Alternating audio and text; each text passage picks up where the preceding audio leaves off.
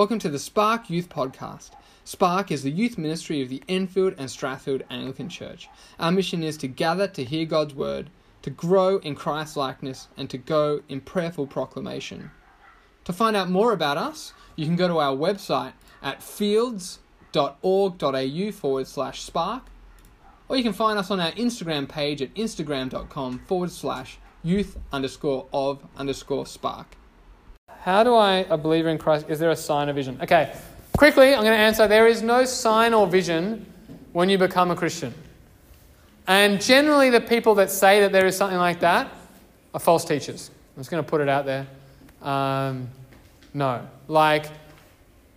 It says in Hebrews, I'll read Hebrews chapter 1 out for you, about how we expect God to speak to us, because recently at one of Lydia's preschool, kindergarten assemblies, someone got up and said God speaks to us in little flutters in our heart, which I think is actually a lie.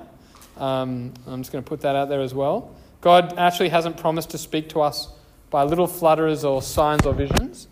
Actually, Hebrews 1 says, long ago, at many times and in many ways, God spoke to our fathers by the prophets. In many ways, God spoke in the past by visions and dreams through a donkey. He spoke through a donkey. I told my daughter the other day, he spoke through a donkey. But in these last days, he's spoken to us by his Son, whom he's appointed the heir of all things, through whom he created the world. These last days, the only way God has promised to speak to us is through the Bible. We don't need any more revelation. We don't need a sign or a vision. In fact, I think a sign or a vision can be worse for your faith. Because a sign or a vision can make you expect God to speak to you outside of the Word and give you an assurance that will only ever go up and down.